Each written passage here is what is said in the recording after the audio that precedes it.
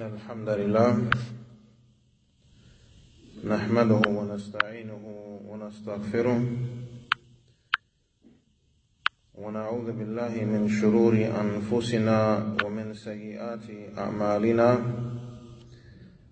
من يهده الله فلا مضل له ومن يضلل فلا هادي له وأشهد أن لا إله إلا الله وحده لا شريك له وأشهد أن محمدا عبده ورسوله صلى الله عليه وسلم يا أيها الذين آمنوا اتقوا الله حق تقاته ولا تموتن إلا وأنتم مسلمون يا أيها الناس اتقوا ربكم الذي خلقكم من نفس واحدة وخلق منها زوجها وبث منهما رجالا كثيرا ونساء واتقوا الله الذي تساءلون به والأرحام إن الله كان عليكم رقيبا يا أيها الذين آمنوا اتقوا الله وقولوا قولا سديدا يصلح لكم أعمالكم ويغفر لكم ذنوبكم ومن يطع الله ورسوله فقد فاز فوزا عظيما أما بعد فإن أصدق الحديث كتاب الله وخير الهدي هدي محمد صلى الله عليه وسلم وشر الأمور محدثاتها وكل محدثة بدعة وكل بدعة ضلالة وكل ضلالة في النار. مرحبا بكم جميعا أهلا وسهلا. This is class number 18 of the sisters' classes in which we are covering the Tafseer of Surah al-Fātihah, and we're also covering some matters of jurisprudence connected to women, and we're also covering benefits from the biographies of the mothers of the believers, the wives of the Prophet Muhammad sallallahu alayhi wasallam.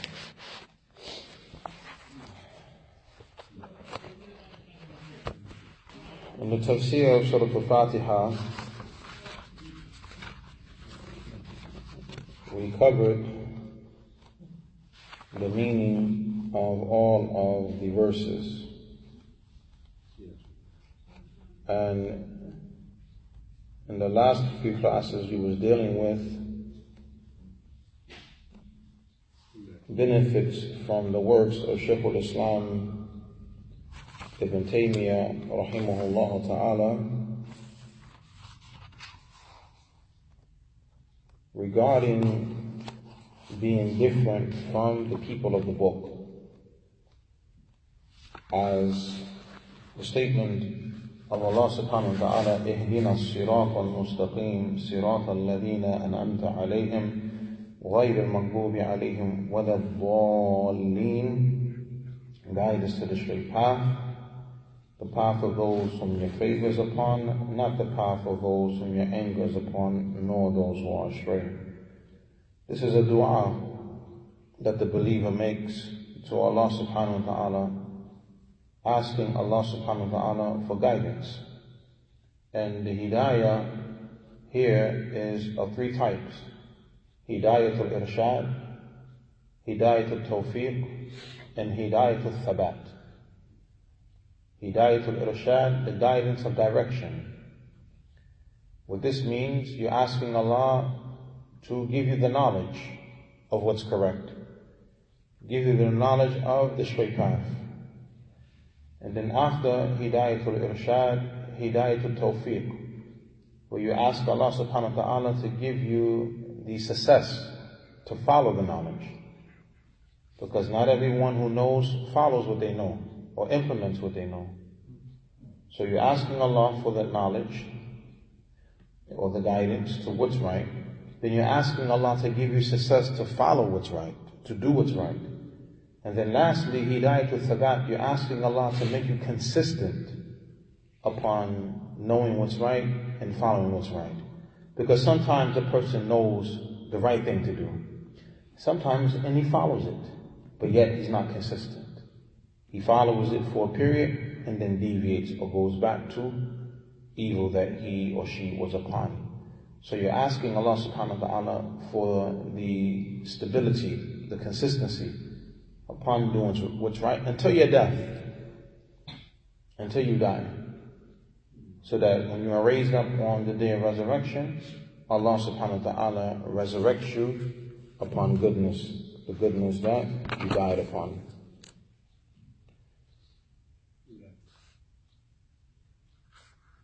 So in general, Surah al-Fātihah, it consists of all three categories of Tawheed. Tawheed al-Rububiyyah, Tawheed al-Ibadah, and Tawheed al-Asma wa Sifat. The monotheism of lordship, the monotheism of worship, and the monotheism of the names and the attributes. In the statement, Alhamdulillahi Rabbil Alameen, all of the praise is due to Allah, the Lord of the creation. Here you have all three categories of Tawheed. All of the praise is due to Allah. That's Ibadah and Asma wa Sifat. As the name Allah is the greatest name, and all of the other names follow the name Allah. Every name comes from the name Allah. When you say Allah, you're talking about Al-Alim, Al-Sami', Al-Basir, Al-Kareem, to the end. So the ulama, they say, Al-Ismul A'zam huwa Allah. That the greatest name, the most magnificent name is Allah. And every other name follows the name Allah. Some ulama, they say that is Al-Hayyu Al-Qayyum. But Allah, He is Al-Hayyu Al-Qayyum. In any event, the name Allah Azza wa Jal is the greatest name, as all other names come from the name Allah. And the praise, it is a praise of ibadah, a type of praise that is for Allah alone and not for creation. There's a difference between us praising a person or mentioning good about a person and then the praise that we have for Allah. Big difference. For the praise that we give to Allah subhanahu wa ta'ala is a praise that is accompanied with love, fear, and submission. Different from when you praise a human being for a good quality that person may have. It's not an act of worship. It's just a good statement that you have said about someone. And sometimes a person may praise a person and he doesn't like the person. But you mention something good about the person's characteristic or the person's accomplishment or ability or the likes. But there's no love. And there is no fear. Different when we praise Allah subhanahu wa ta'ala.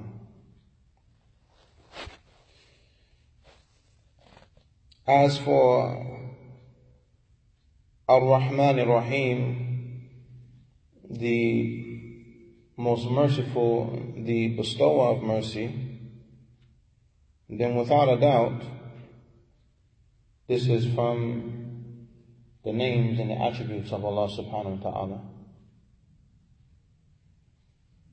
And it establishes the characteristic of mercy for Allah, which is a refutation against the likes of the Jahmiyyah and the Mu'tazila, those who deny the attributes of Allah.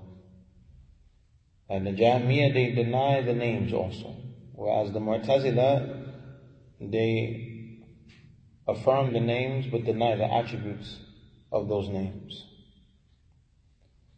But Ahl Sunnah wal Jama'ah, we affirm both names and attributes for Allah. And whatever Allah Azza wa Jal has affirmed for Himself, we affirm for Him. And whatever the Prophet sallallahu alaihi wasallam affirms for Allah, we affirm it for Allah subhanahu wa ta'ala. And whatever Allah negates from Himself, then we negate it from Allah subhanahu wa ta'ala. And whatever the Prophet sallallahu alaihi wasallam negated from Allah, we negate from Allah. We don't describe Allah with that description.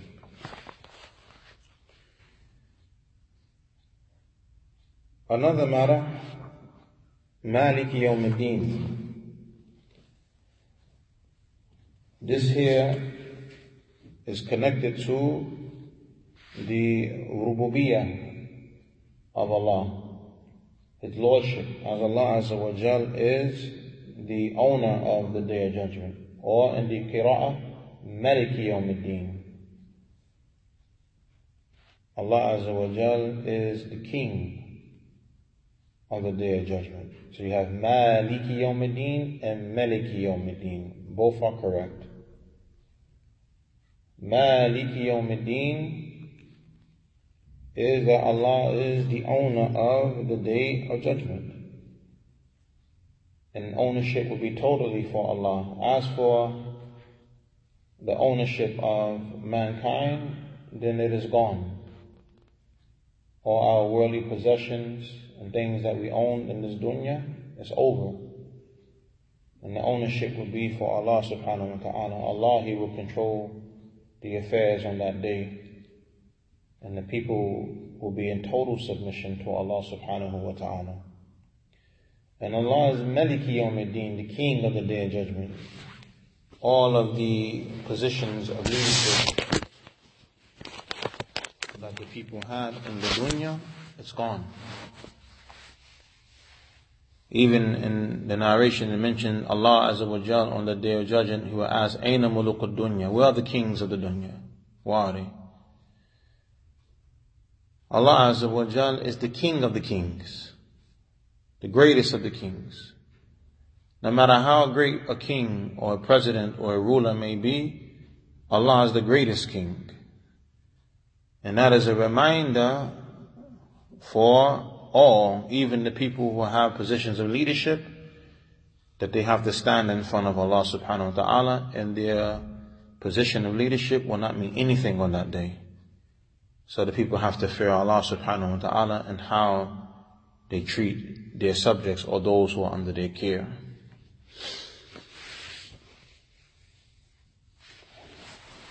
This is a reminder of standing in front of Allah subhanahu wa ta'ala on the Day of Judgment. As for Iyyaka na'budu wa Iyyaka nasta'een, then this is connected to the worship of Allah subhanahu wa ta'ala, and that Allah alone is to be worshipped. And Allah alone is the one we seek for help in carrying out His worship. For without the help of Allah subhanahu wa ta'ala, one will not have the ability to worship Allah. And this is the wisdom behind the statement, La hawla wa la quwwata illa billah. When we hear the mu'adhin say, Hayya ala salah, Hayya ala salah, Hayya ala al-falah, Hayya ala al-falah. For each statement, we say, La hawla wa la quwwata illa billah. La hawla wa la quwwata illa billah. La hawla wa la quwwata illa billah. La hawla wa la quwwata illa billah. That there is no might and there is no power except with Allah. Meaning that a person will not have the ability to answer that call of going to the prayer and going to success without Allah Azza wa Jal giving him the ability, giving him the might. So we acknowledge this. And we turn to Allah seeking His help. This doesn't mean that a person is not allowed to seek help from the creation. You can seek help from creation and that which they are able to do, and that which is within their ability. As Allah Azza wa Jal mentions, وَتَعَاوَنُوا ala al-birri wa taqwa. Help and cooperate with one another upon righteousness and piety. We're commanded to do this, that we help and aid one another. So there's nothing wrong that a person says, we're going to clean up the masjid, we need some volunteers. That's not shirk billah. This is within the ability of the people. Or we're going to give out some food to the poor. We need some brothers to help with this affair. But alhamdulillah, this is not shirk billah that a person requests from the people support and help to distribute food to the poor. The shirk is when you turn to creation seeking help from them in a matter that only Allah can help you in. This is a shirk billah. And going to the likes of soothsayers and sorcerers, seeking aid and help from them regarding matters of the unseen and other than that, this is a shirk billah. A sahara, or the sorcerer, he's not successful. And these individuals, they work with the shayateen. And there is no sorcerer who deals with sorcery, and not speaking about the delusion of the eyes, but the actual sorcery, except that he has disbelieved in Allah subhanahu wa ta'ala. And this is when the shaitan comes and assists him. So the isti'ana is with Allah Azza wa Jal alone, and that which Allah alone has the ability in. As for the other affairs in which a person can aid or help, then it's permissible to seek help from the people in these matters.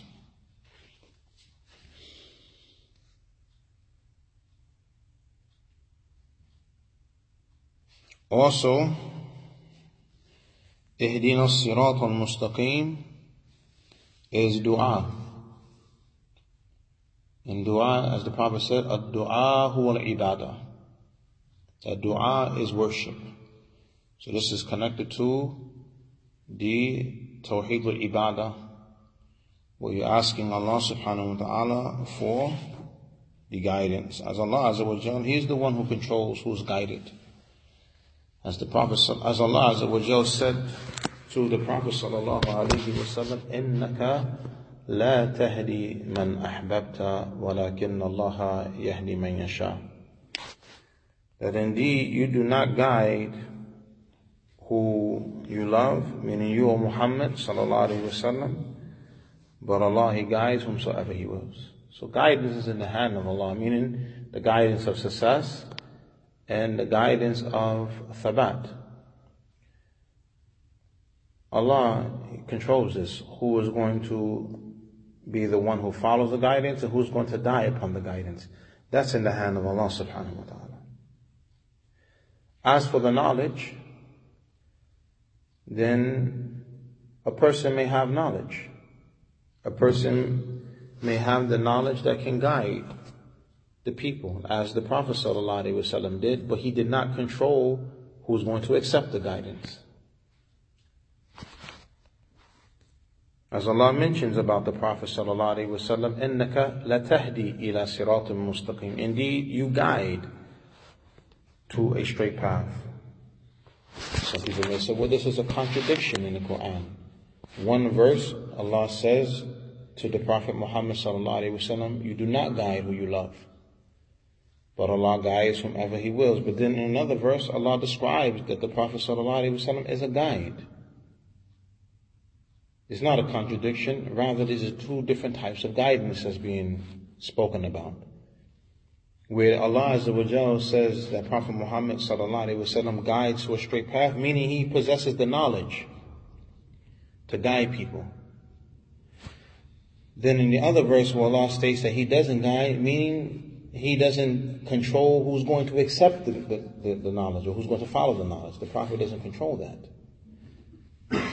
The Prophet ﷺ doesn't control who's going to die upon the guidance, as He only had the ability to call. And we see that when the Prophet ﷺ visited the Jewish boy, and he used to work for the Prophet ﷺ. And then he said to him, Aslam, accept Islam. فَنَظَرَ إِلَىٰ أَبِيهِ.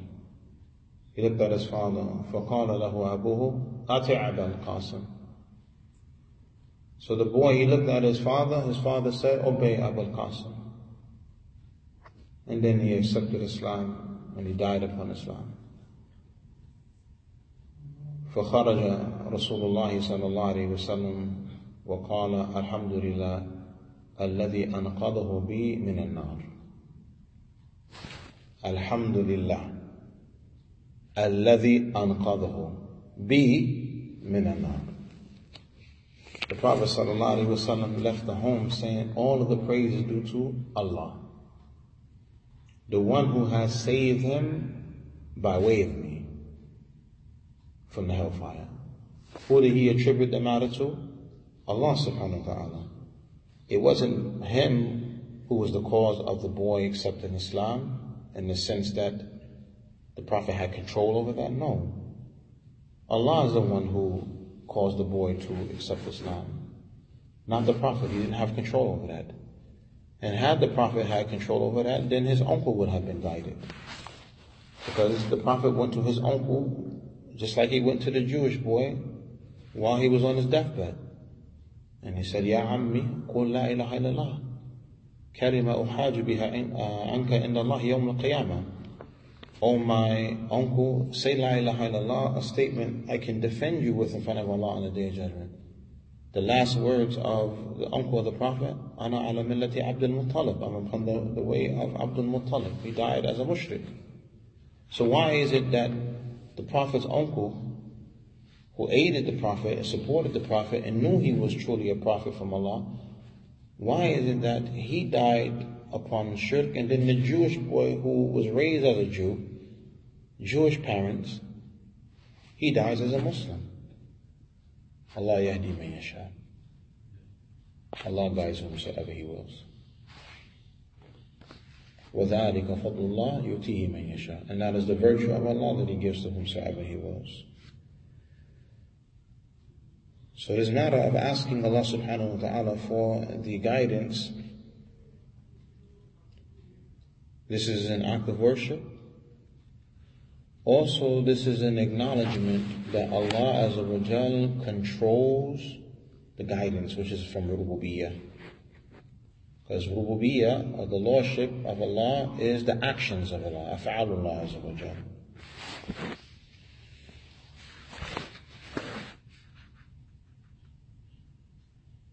Sirat al-ladhina anta alayhim, the path of those whom your favor is upon, which is another dua, that not only you're asking Allah for guidance, but you're asking Allah to be guided to the path of those whom He has favored. And who are they? Allah Azza wa Jal mentions, وَمَن يُطِعِ اللَّهَ وَالرَّسُولَ فَأُولَٰئِكَ مَعَ الَّذِينَ أَنْعَمَ اللَّهُ عَلَيْهِمْ مِنَ النَّبِيِّينَ وَالصِّدِّيقِينَ وَالشُّهَدَاءِ وَالصَّالِحِينَ وَحَسُنَ أُولَٰئِكَ رَفِيقًا. Whoever obeys Allah and the Messenger, then those are the ones whom are with the prophets, or those are the ones whom Allah has favored or bestowed His favor upon from the prophets and the truthful and the martyrs and the righteous. And beautiful it is, those individuals are as companionship. So the best of the people are these categories of people: the prophets, the truthful, the martyrs and the righteous. And from our ummah, we have the Prophet being Prophet Muhammad sallallahu alaihi wasallam. As-Siddiq is Abu Bakr radiallahu anhu. The Shuhada, from them, Umar ibn Khattab, Uthman ibn Affan, Ali ibn Abi Talib, Hamza, and other than them, radiallahu anhum ajma'in. And the Salihun, the Sahaba, all of them, they are righteous. So this dua that we make, asking Allah Azza wa Jal to guide us to the path of those whom His favor is upon, we're asking Allah to make us upon the way of the Prophet sallallahu alaihi wasallam and the Sahaba. and all the other prophets and the truthful and the martyrs and the righteous who came before them. For these people, Allah has favored them in the time of Nuh alayhi salam, in the time of Ibrahim alayhi salam, in the time of Musa. The prophets and the people who are with them, we want to be like them. People who submitted to Allah, worshipping Allah alone, people who are obedient to Allah. We want to be like them. For these individuals, they'll be in paradise. We want to be in paradise with them. And we love them. As the Prophet ﷺ mentioned, al-mar'u ma'a man ahabba, that the person will be with those whom he loves. So if you love Prophet Muhammad ﷺ, you love Abu Bakr, you love Umar, you love Uthman, you love Ali, you love Bilal, Abu Hurairah, Abdullah bin Umar, you love Aisha radiallahu anha, you love Fatima, you love Hassan, you love Hussein, you love all of the Sahaba. From the families of the Prophet sallallahu alaihi wasallam, from the believers from amongst them, and those who are not family members. We love all of them. Inshallah ta'ala, we'll be with them. We'll be with them. Because we love them, and a part of loving them is emulating them. Taking them as a qudwa, an example. غير المغضوب عليهم ولا الضالين, not the path of those whom your favor is upon, not the path of those, whom your anger is upon, nor those who are astray. This is also dua. And the dua is for Allah, as we are asking Allah subhanahu wa ta'ala to protect us from the paths of evil. And the paths of evil are two, and they are knowing and not practicing, and practicing and not knowing. Knowing and not practicing is the way of the Yahud. Al-ilm bila amal. Knowledge without action. هذا طريق اليهود. This is the way of the Jews. And then you have al-amal bila ilm. Then you have the actions without knowledge. This is the way of the Nasara. And both of them come from shaitan. As mentioned by Shaykh al-Islam ibn Taymiyyah rahimahullah and Shaykh al-Islam ibn Qayyim al-Jawziyah, إذا أمر الله العبد بأمر, that when Allah commands the servant with the commandment, the shaitan, what he comes with regarding the commandment, ifrat or at-tafreed, extremism or negligence, one or the other, regarding that command. وَلَا يُبَالِي أَيُّهُمَا تَقَعَ فِيهِ. He doesn't care which one you fall into, as long as you fall into one of those matters, ifrat or tafreed. Ifrat is the extremism, meaning you go beyond the legislative boundary. You go beyond the commandment of Allah. That's misguidance. Or tafreed, or the negligence. You know what the commandment is, but you fall short. You don't carry it out. This is how the shaitan, he leads the people astray. And this is connected to the two categories of fitna or fitna. Fitna to shubuhat and fitna to shahawat. The fitna of doubts, and that's where extremism comes from. The ifrat.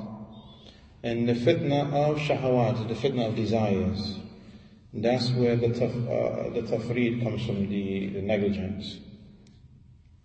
Meaning you know better, but you're following your lowly desires.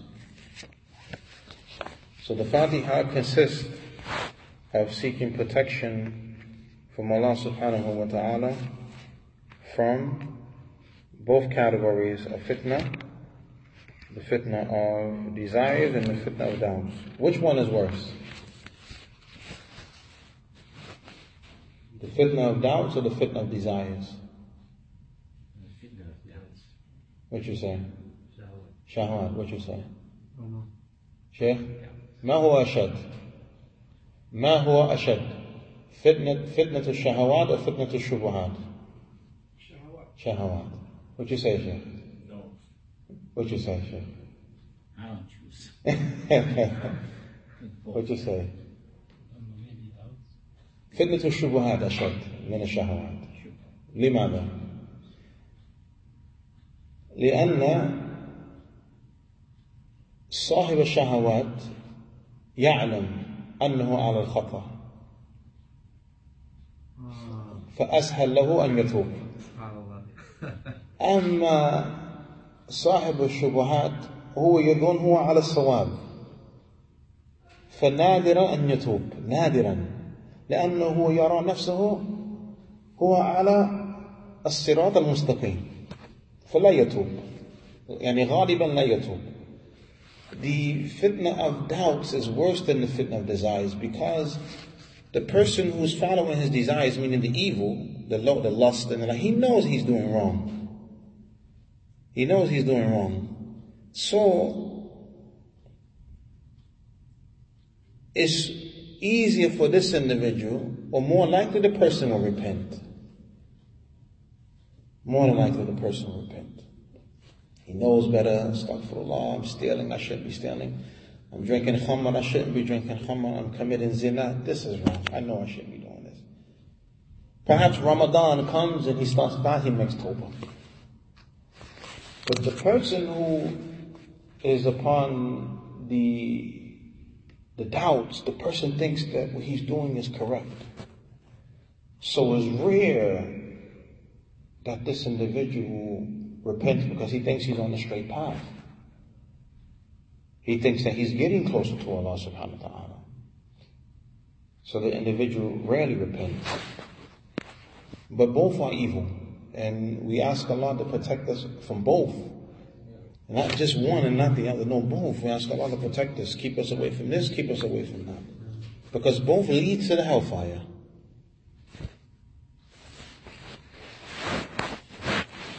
People of innovation not considered as extremists. They are extremists. Tariqa people like Tijani. They're extremists. But we don't call them. That's you maybe don't call them extremists. ISIS and all those. All of them are extremists. Well, we don't call. Why not? Who don't call them? I mean, who you? Yeah, somebody says they are extremists. They are extremists. You don't call them extremists? No, we don't. Don't say we, say you. No, they're extremists. Because look, as they're supposed to be, yeah. No, for sure. That's from one aspect. Then you look at their extremism regarding the shuyukh of the tariqah. They raise them up to levels even higher than that of Prophet Muhammad sallallahu alaihi wasallam. Allah musta'an. But that's shaitan carrying the person. One brother, he told me he was in Sudan. He said he went to a gathering. He said the sheikh started levitating off of the ground. He said he got out of there. He said when he turned back and looked, he said the sheikh was in the sky, like levitating off of the ground. Yeah. But the shaitan, he helps them. That's from shaitan. It's not that he has some special powers. No, it's from shaitan. But they have extremism with them. They have extremism with them. And some people, they have both. Extremism from one aspect, negligence from another aspect. Like both Jews and Christians, they have both with them. They have extremism and they both have negligence. The sheikhs know they are. That's what I'm saying. There's the negligence is from the aspect of them knowing better and not doing what's right. So both groups have both, characteristics. And this is why it's important that when we are reciting Fātihah in the Salat, that we really mean it. And not just reading because it's Salat and we gotta say Fātihah. No, but your heart is hadir, your heart is present. Your heart is focused upon what are you saying in the Fātihah. Oh, yes. Why well, I see most people don't like saying Amen at the end of Fātihah. What's that? Because that's where it's only reported that you say it, inside of the Salat. Do you say the Amen in silence or and no, you out don't loud. say it at all? No, you say it in the Salat. You say it loudly in the Salat. Out of Salat. It's not reported that, for instance, when the Sahabi recited over the man who was stung, it's not said that he recited Fatiha and then he said at the end, Ameen. He recited Fatiha over him as a ruqyah. But there's no mentioning that he said Ameen. He says he recited Fatiha. So in the Salat, because the Prophet mentioned when the Imam says Ameen, say Ameen. This is where we know that Ameen should be said. So this is where you find that outside of the Salat, if a person was to recite Fatiha, he doesn't recite or he doesn't say the Ameen. Also the Hadith al-Qudsi, when the Prophet mentioned that Allah says, قَسَمْتُ الصَّلَاةِ بَيْنِي وَبَيْنَ عَبْدِي نِصْفَيْنِ, I divided the prayer into two halves between me and my slave. فَإِذَا قَالَ الْحَمْدُ لِلَّهِ رَبِّ الْعَالَمِينَ قُلْ حَمِدَنِي عَبْدِي هكذا. وإذا قال الرحمن الرحيم قل أثنى علي عبدي. وإذا قال مالك يوم الدين قل مجدني عبدي. وإذا قال إياك نعبد وإياك نستعين هذا بيني وبين عبدي ولعبدي ما سأل. To the end. There's no mention of Ameen. Yes.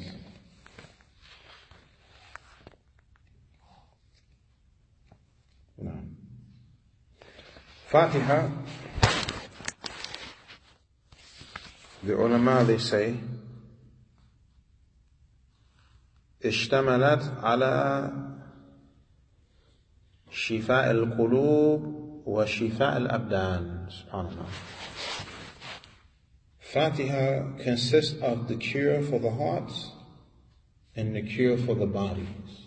So it's a physical cure for your body, for sicknesses and ailments.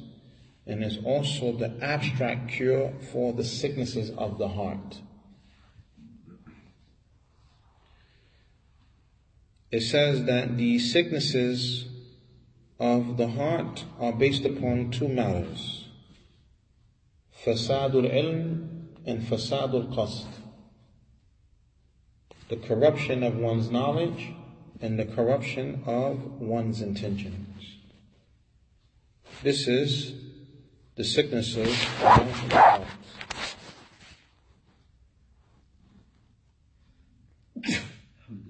Yarhamukallah.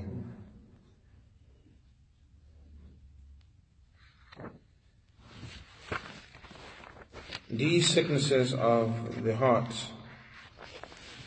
the corruption of knowledge, الناتج عن الضلال, وفساد القصد الناتج عن الغضب. The corruption of the knowledge is the result of misguidance, and the corruption of one's intentions is the result of the anger. The anger, meaning when a person's knowledge becomes corrupted, this is an indication that the person is astray. Misguidance is there. And when a person's intentions are corrupted, this is an indication that the anger of Allah is upon this individual. Like the Jews and the Christians. Allah is angry with the Jews because their intentions are corrupted. They know better, but they don't do what they know. So the knowledge is correct with them. The knowledge that they have is correct. But their intentions, their practice is evil. They knew Prophet Muhammad sallallahu alaihi wasallam was a prophet, but yet they tried to poison him, or they poisoned him. They knew Prophet Muhammad sallallahu alaihi wasallam was a prophet, but yet they afflicted him with sorcery. They knew Prophet Muhammad sallallahu alaihi wasallam was truly a prophet, but yet they aided or attempted to aid the polytheists against him and the likes.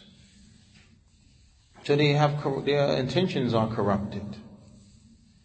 Whereas the Nasara, you find them, they are people, their knowledge is corrupt. They don't know better. So they do things and they think that these things are religious and get them closer to Allah, but in reality it is misguidance.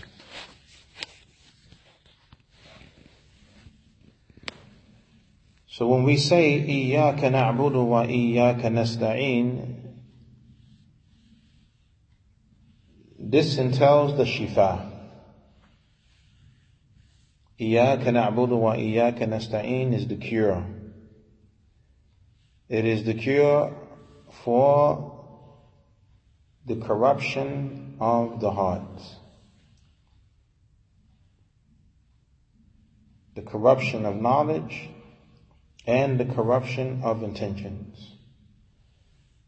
When we say, you alone Allah we worship, this is the cure for our intentions, that what we do is for Allah subhanahu wa ta'ala. And you alone Allah we seek for help, meaning we seek your help and your aid to worship you correctly. So that's the knowledge.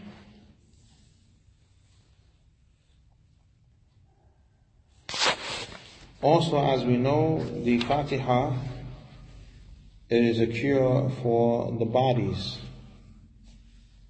As we have in the narration of Abu Sa'id al-Khudri radiallahu an, where the Sahaba, they went to a town and they sought to be hosted, but the people refused. The people refused to host them. And then the leader from amongst them was stung or bitten by something poisonous. So they went to the Sahaba and asked them, do you have any incantation with you, any ruqya with you? Our leader has been stung. So Abu Sa'id al-Khudri radiyallahu an mentioned to them that we requested from you that you host us, and you refuse. So we'll cure him by Allah's permission, but you have to give us something as a compensation. So they agreed. So Abu Sa'id al-Khudri recited Fātihah over the man. And he said he got up as if nothing ever happened. But there was some doubts in relation to them taking something for the recitation. And they went to the Prophet ﷺ for clarity. And the Prophet said to Abu Sa'id al-Khudri, وَمَا يُدَرِيكَ أَنَّهَا رُقْيَةٌ. And what made you know that it was a ruqya, a means of cure? And the Prophet ﷺ commanded that they split up that which was given and they give him his share. But as a side point, the scholars, they say, this is different from someone setting himself up as a Iraqi to get paid to be Iraqi. Okay. Something happened, they provided a service in exchange for something. It wasn't that he set himself up and that people come to him and then he's charging a fee for, as this is his job. Two different situations.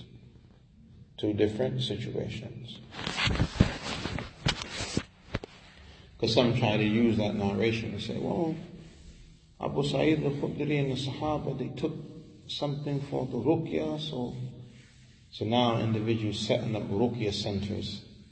And then the people come to them and then they charge them a fee. No, this is not allowed. This is not acceptable. In any event, the point here is that Abu Sa'id al-Khudri, he cured the man by the permission of Allah with the ruqya. Also, there is a Shaykh al-Islam ibn Qayyim al-Jawziyah, he mentioned how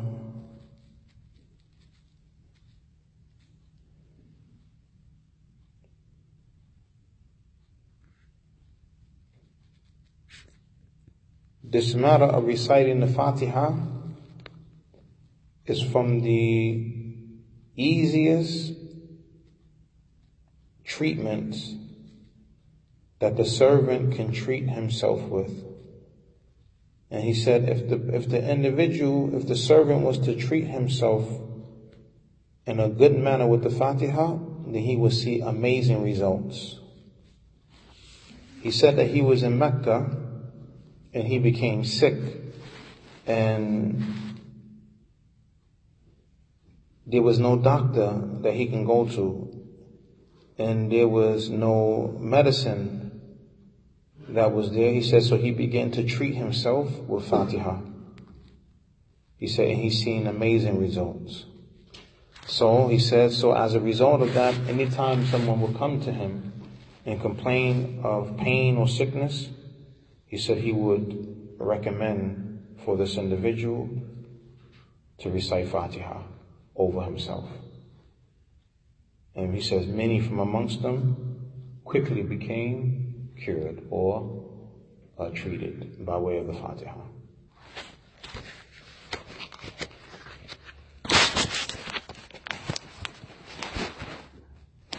So, Barakallahu Feekum, Surah al-Fātihah, Ikhwan wa Akhawat, has many tremendous benefits, and it is upon the people to not only learn the Fātihah, because as the Prophet said, La surata liman lam yaqra bi Fātihatil kitab, that there is no prayer for the one who does not recite the opening chapter of the book. One must recite the Fātihah in order for the salat to be sound. And this is for the Imam as well as the followers. And this is in both audible prayers and the silent prayers. And this is the position we have mentioned to be the strongest of the positions, as some of the ulama have stated. But along with learning the Fātihah itself, meaning memorizing it and knowing the proper recitation, one must know the meaning of the Fātihah. One must know the meaning of the Fātihah. Because, Barakallahu Feekum, this is the greatest surah in the Quran. Surah al-Fātihah. Yes. If I know you know how to do ruqyah, and then I come to you asking for help. There's no problem with that, except that when you seek ruqyah from someone else, this I'm just looking for the right wording. This causes you to lose the opportunity to be from the 70,000 people who will enter into paradise without reckoning. It doesn't mean you won't enter into paradise. It just means you won't be from that 70,000, because from the description of the 70,000, لا يسترقون, they don't seek ruqyah from people. Meaning, if they get sick, they treat themselves. They put their trust in Allah, they treat themselves.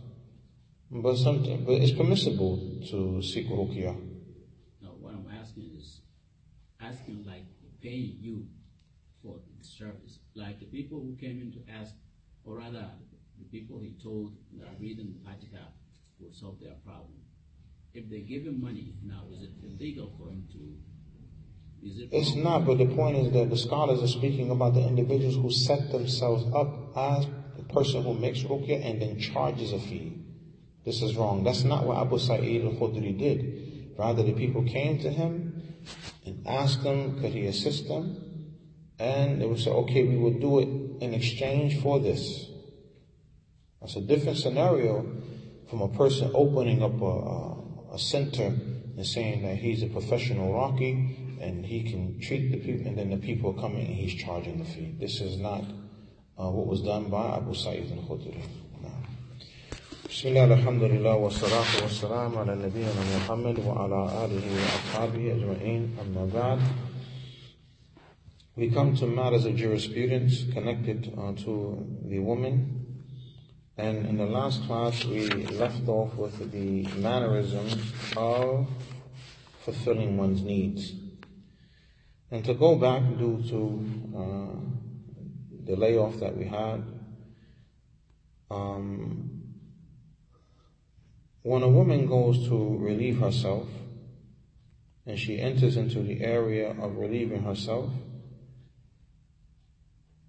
it is upon her to do a few things. Number one, to make sure that she is away from the eyesight of the people. And this is especially when she is relieving herself outside. She may be in a situation where she is outside and she's relieving herself outside, as in the time of the Prophet ﷺ and the Sahaba. They did not have bathrooms indoors, but rather it was an area that's known to be the area that people go to relieve themselves, and the people will go out. So if she's in a situation like that where she has to relieve herself outside, then she must go away from the eyesight of the people.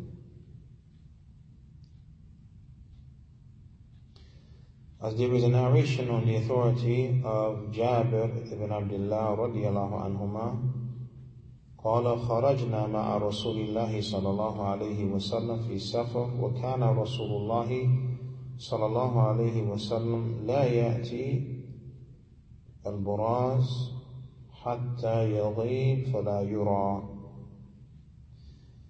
Jabir ibn Abdullah radiyallahu anhuma, he stated, we went out with the Messenger of Allah sallallahu alayhi wasallam during our travels, or during a travel. And the Messenger sallallahu alayhi wasallam did not come to a time where he had to relieve himself except until he was no longer seen, or he did not go out to relieve himself until he was not seen by the people. Meaning he would go far away to where no one can see him from the people, and then he would relieve himself.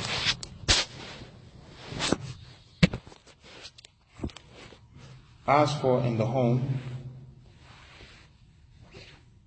then the woman should close the door so as their children do not see them relieving themselves and see from their mother that which they should not see, or the guest, or others. As for the husband, then the husband is allowed to be in a bathroom with his wife during the time that she's relieving herself. As the husband is allowed to see the wife, and the wife is allowed to see the husband. As the Prophet ﷺ, he used to take a ghusl with Aisha radiallahu anha, and they would be looking at each other.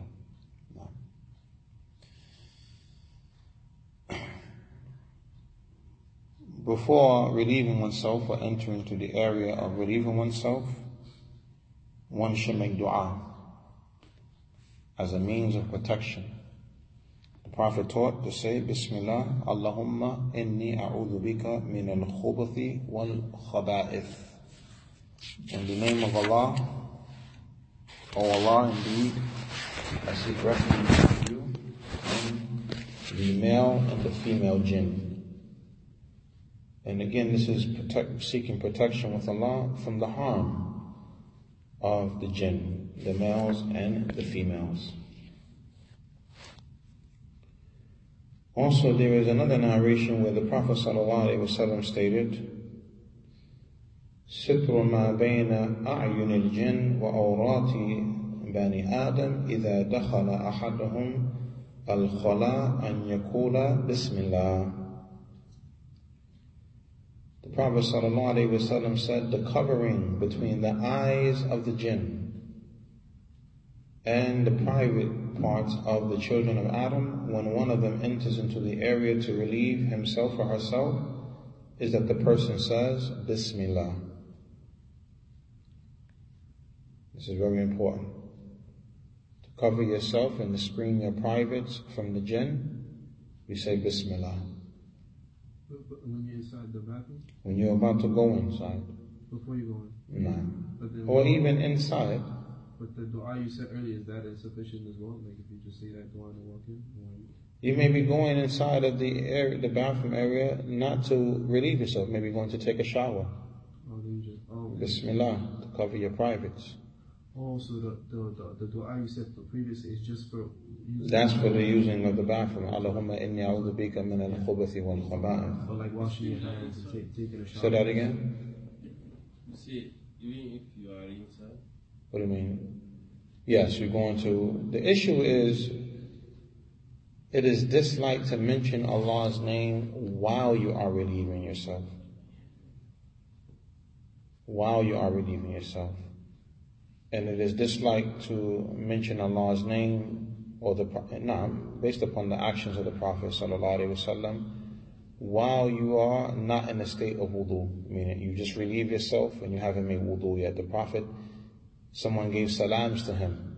He had just finished relieving himself, he didn't respond. He went and made wudu and then he said, wa alaykum as-salam. Because he disliked to mention Allah's name and he was not in a state of purification. Because when you say as-salam, that's Allah, Allah is as-salam. So he hated to mention Allah's name after relieving himself before he made wudu. This is disliked. Now, so the bathroom is the place where you relieve yourself. So this is where you find, don't mention Allah's name in the bathroom. Because this is the place where you relieve yourself. As far as if let's say I want to take a shower, I want to wash my hands, you say Bismillah, walk in. Because you're going to uncover your awrah. This is the issue. Yeah. You want the jinn looking at your awrah? No, the point is I want to answer my question. No. Okay, say Bismillah. I just wanted to distinguish between two du'as. Say Bismillah to cover your awrah. Yeah. Before entering, right? Before you, when you take Bismillah, when you're taking off your clothes. Maybe going to shower, you're not going to relieve yourself. You want to cover your awrah from the eyes of the jinn, you say Bismillah. When you're going in the bathroom to relieve yourself, remember there were no bathrooms in the time of the Prophet ﷺ. So what's meant is before you relieve yourself, you say this. So you find the scholar saying before you enter into the bathroom, you say, but let's say you forgot. You say it.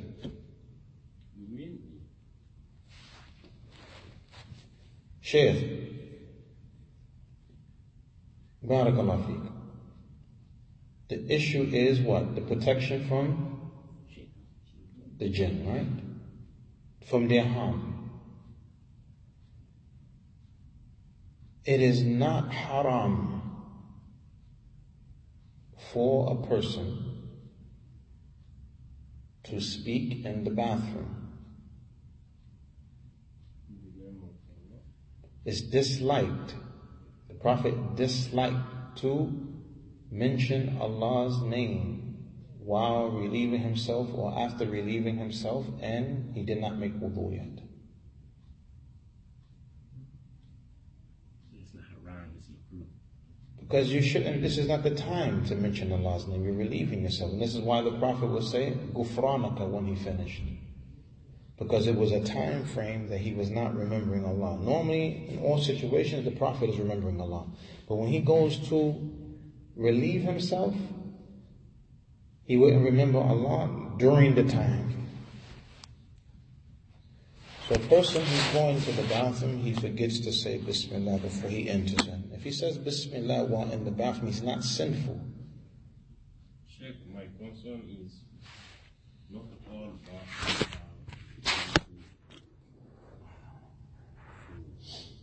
area there's so many very dirty. Only bathrooms are places that are very dirty? Only bathrooms are places that are very dirty? I'm just saying, so if you're in an elevator in the projects and there's pee in the elevator, you can't mention Allah? Be inside? Hey, you can't mention Allah in the elevator? Until the elevator starts shaking, right? And you feel like you're about to fall. There's, oh Allah, help me please, right? Oh, that's out the window. Then that flick out the window, right? Because now the elevator feel like it's about to drop 15 flights, right? You don't care about the pee no more over in the corner, right? No, Sheikh, of course. In areas where you relieve yourself, person should not mention Allah's name. This is not the place for that. No, you shouldn't. The Prophet is mentioned he would turn the ring around that had Allah's name on it. Turn it the other way. Showing that in the time of relieving yourself, barakallahu fikum, this is not the time of mentioning Allah or remembering Allah verbally. Aisha described the Prophet as what? Kana Rasulullah sallallahu alayhi wa sallam yadhkurullah ala kulli ahyanihi. That the Messenger sallallahu alayhi wa sallam would remember Allah in all of his situations. But when he would go to relieve himself, at the time that he's relieving himself, he would not say Allah's name. He would not mention Allah. And then once he finished, somebody gives him the salams, he would not respond until he made wudu. Because he wanted to be in a state of purification, and then he mentions Allah's name. So it's not so much the ground is dirty, or the wall is dirty, or the place has a smell. It is more so connected to your state of relieving yourself. We're not allowed to pray in those areas because najis is upon the ground and filth is upon the ground, of many the impurities, that is. So whatever the impurity is on the ground, you can't pray in that area, whether it's a bathroom or not a bathroom. If there's impurities on the ground, you cannot pray on that impurity. There's urine and feces on the ground. So if you clean it? I'm talking about when it's on the ground, Sheikh. Come on. When it's on the ground. You can't pray in that area.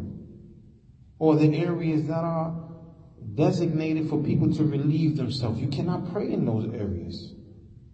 Because of the presence of impurities or the strong possibility of there being impurity. People clean bathrooms, yes or no? They do. Okay. So after the janitor cleans the bathroom, you can go in there and pray?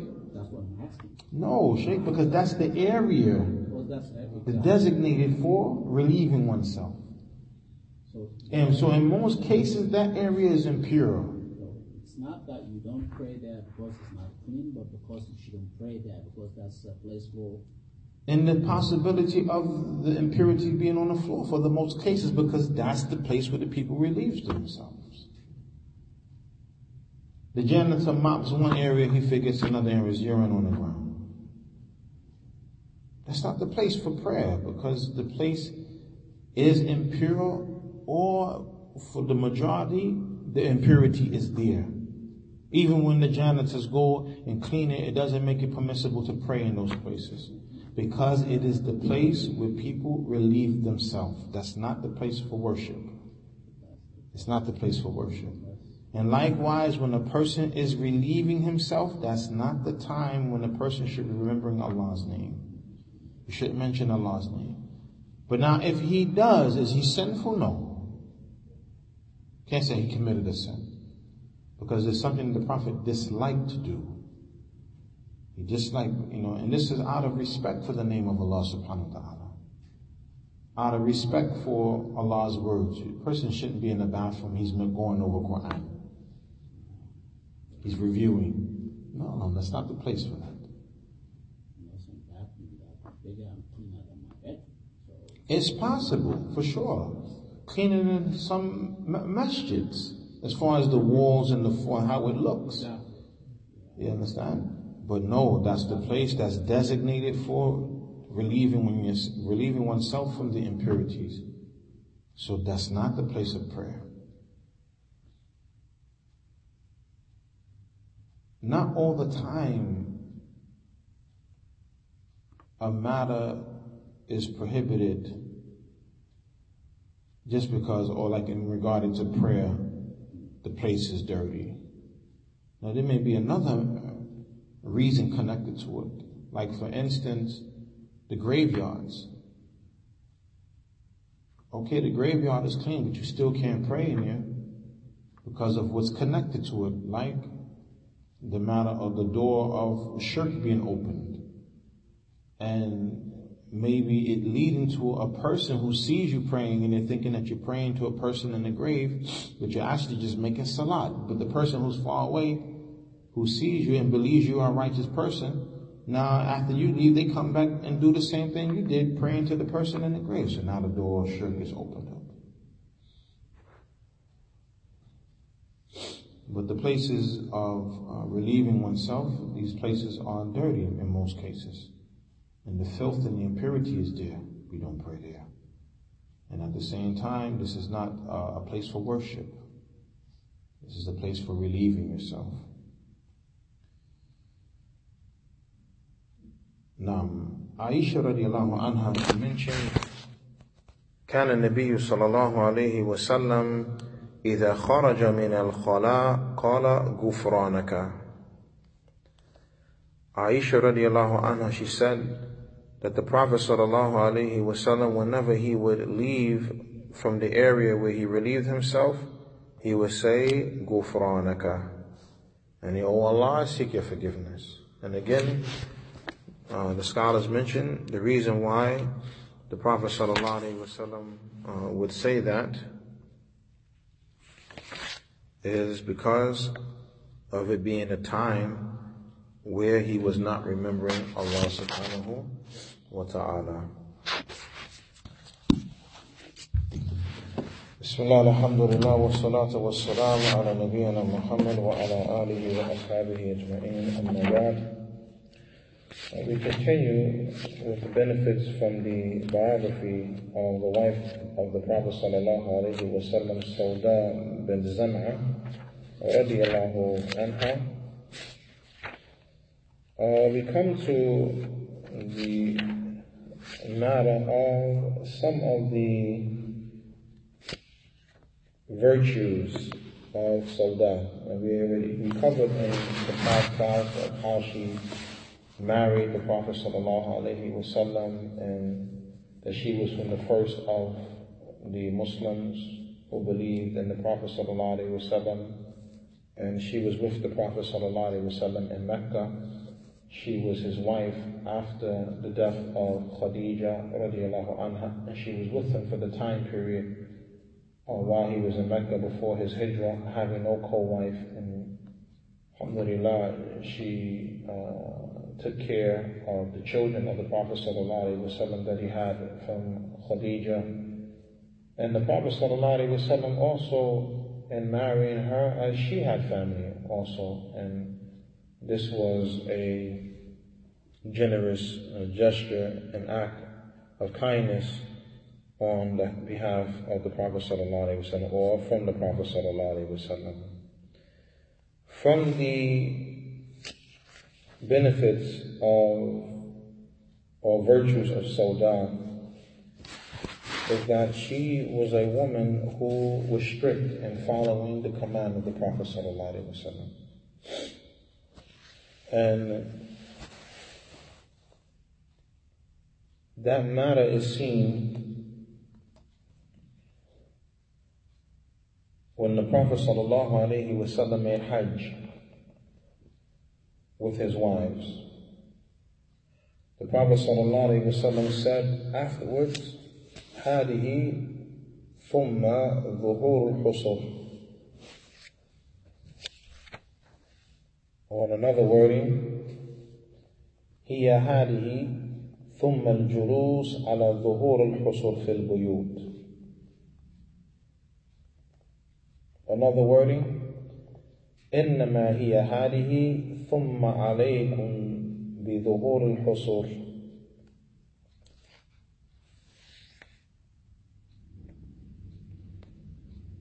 The Prophet ﷺ, he said to his wives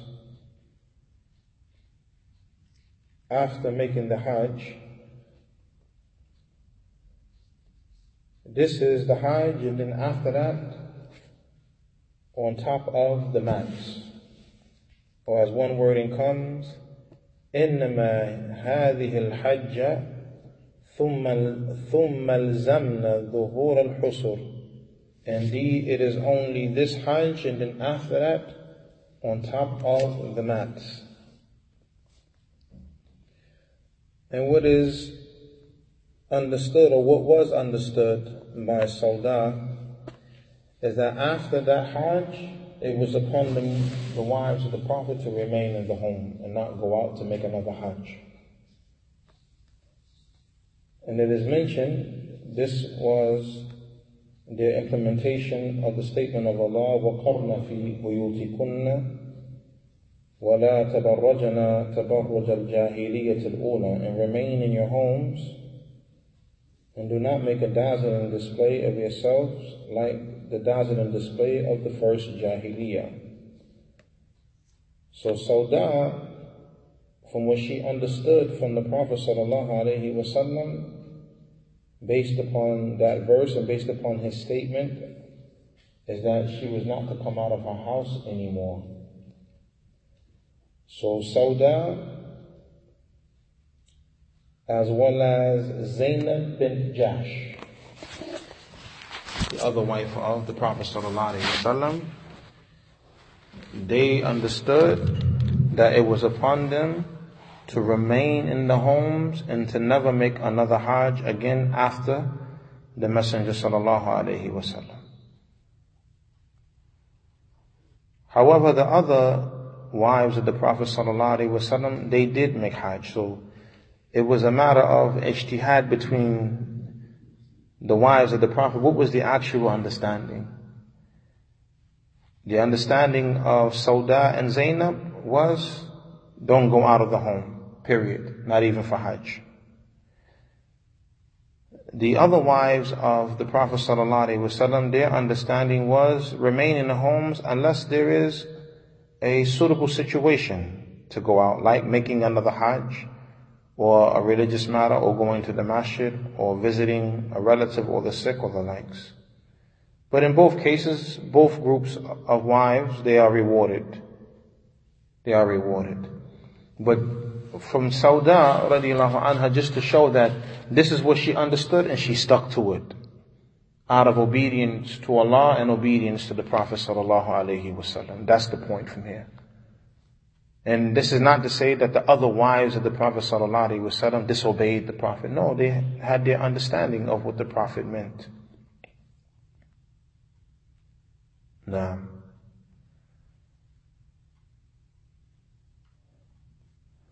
and it is stated that Sauda and Zainab, they used to say, Wallahi, لا تحركنا دابة بعد قول رسول الله صلى الله عليه وسلم هذه ثم ظهور الحصر. Both of them used to say, we swear by Allah that an animal will not move us again after the statement of the Messenger of Allah, this is the Hajj, and after that on top of the mats. Meaning the mats are in the home, remain in your home, sitting on top of them. Not literally you have to sit in that one spot, but meaning stay in the home.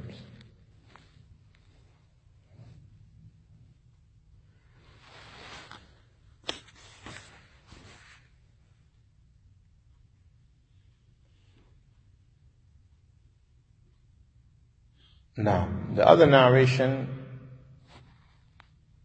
or wording, the Prophet said, هي هذه ثم الجلوس على ظهور الحصر في البيوت. This is it right here. This is the Hajj. And then after that, sitting on top of the mats in the homes. So again, the point or the shahid is that Sauda radiallahu anha, she understood that it wasn't for her to go out of the house anymore.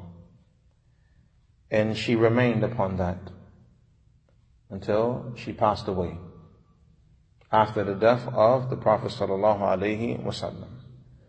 And this is an indication, as was mentioned, regarding her being a woman who is strict to adhere to the commandments of the Prophet ﷺ. And again, this does not mean that the other wives who understood something different were not strict upon following the Prophet ﷺ, but they were.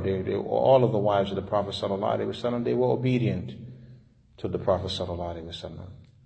But this is something that the ulama have pointed out regarding her seriousness in following the Prophet ﷺ. That's what she understood, and she held to it, out of obedience to Allah and obedience to the Messenger sallallahu alayhi wa sallam. Inshallah ta'ala, we'll stop at this point. Whatever is correct, the praise is for Allah alone. Whatever is incorrect, it is from myself. Wa subhanaka Allahumma bihamdika ashhadu an la ilaha illa anta astaghfiruka wa atubu ilayk.